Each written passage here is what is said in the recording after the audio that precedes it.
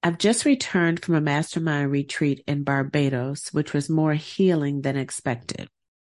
While there, standing on the beach, surrounded by nature, listening to the waves, the word love kept coming up in meditation. It's time to shift from focusing on the problem to focusing on the solution. Join me inside the episode as I share with you the concept of love as the new cornerstone of corporate culture. See you inside.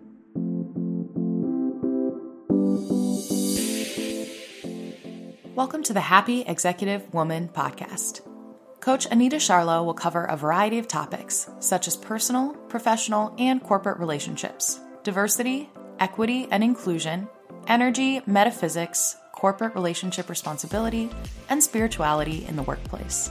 Be sure not to miss the Candid Conversation with Phenomenal Women episodes, where Anita interviews women leaders in their field about their challenges, triumphs, and ways in which they make their happiness a priority in both business and in love. And now, here's your host, executive coach, author, speaker, and corporate metaphysician, Anita Charlo.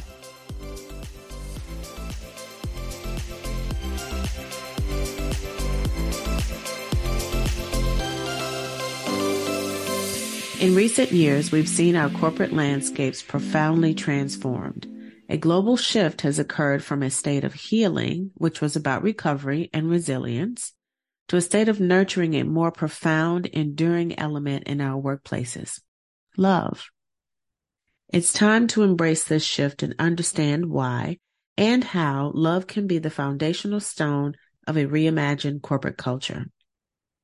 The importance of love in the corporate sphere. Traditionally, love hasn't been a term readily associated with the corporate environment. However, a deeper examination reveals its pivotal role. Love in the workplace goes beyond the conventional definition. It's about creating a space where empathy, understanding, and a deep, meaningful connection between a company and its employees thrive. This emotional bond is what transforms a workplace from a mere operational space to a nurturing ground for innovation, creativity, and unparalleled loyalty. From healing to loving, a necessary transition. The journey from a phase of healing to a phase of love is essential and challenging. While healing is focused on recovery and getting back on track, loving is about thriving, growing, and creating something that's not just sustainable, but also deeply fulfilling. Today's employees seek more than a paycheck. They want to be part of a workplace that they can genuinely love, a place that resonates with their values and nurtures their growth. So how do we do that? How do we cultivate a loving workplace culture? One, with empathetic leadership. It begins with empathy. Understanding your team members' unique needs and aspirations is a critical first step. 2, conscious leadership. These leaders, distinguished by their heightened self-awareness, excel in forming deep connections with their employees. Their exceptional ability lies in crafting workplace environments so engaging and supportive that employees are genuinely reluctant to leave. 3, fostering inclusivity and belonging. An inclusive environment where everyone feels valued and heard is vital to nurturing a loving atmosphere. And 4, appreciation and acknowledgement.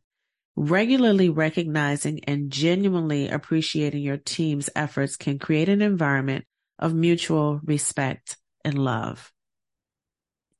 Leadership's crucial role. As leaders, the responsibility of nurturing this culture of love falls significantly on your shoulders.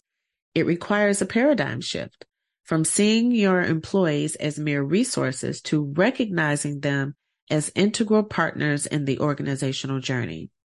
Compassionate leadership, open and honest communication, and a genuine commitment to practicing love in everyday interactions are vital.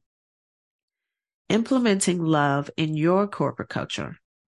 Understanding the concept is one thing, implementing it is another. This is where professional guidance becomes invaluable. With my extensive experience transforming corporate cultures and through my innovative Real Talk Conversation series, I offer not just theories, but practical, actionable strategies. My consulting services are tailored to your unique corporate environment, ensuring that the transition to a culture of love is seamless and effective. So what are you to do? Well, this is your call to action. Embracing love as the cornerstone of your corporate culture is more than just a decision. It's a commitment to transforming the very essence of your workplace. If you're ready to embark on this transformative journey, it's time to connect. Together, we can explore how a partnership can lead to a workplace where love is not an abstract concept, but a tangible, everyday reality. In a culture where making a bad employee decision can damage your reputation and ultimately your bottom line, you can't afford not to focus on creating a place where employees are spreading the feeling of love about your company versus that of trauma. So let's create an environment where your employees don't just work, they thrive, grow, and most importantly, love their workplace. Reach out to me and let's start building a corporate culture that transcends healing and becomes a beacon of love and fulfillment in the corporate world. See you inside the next episode.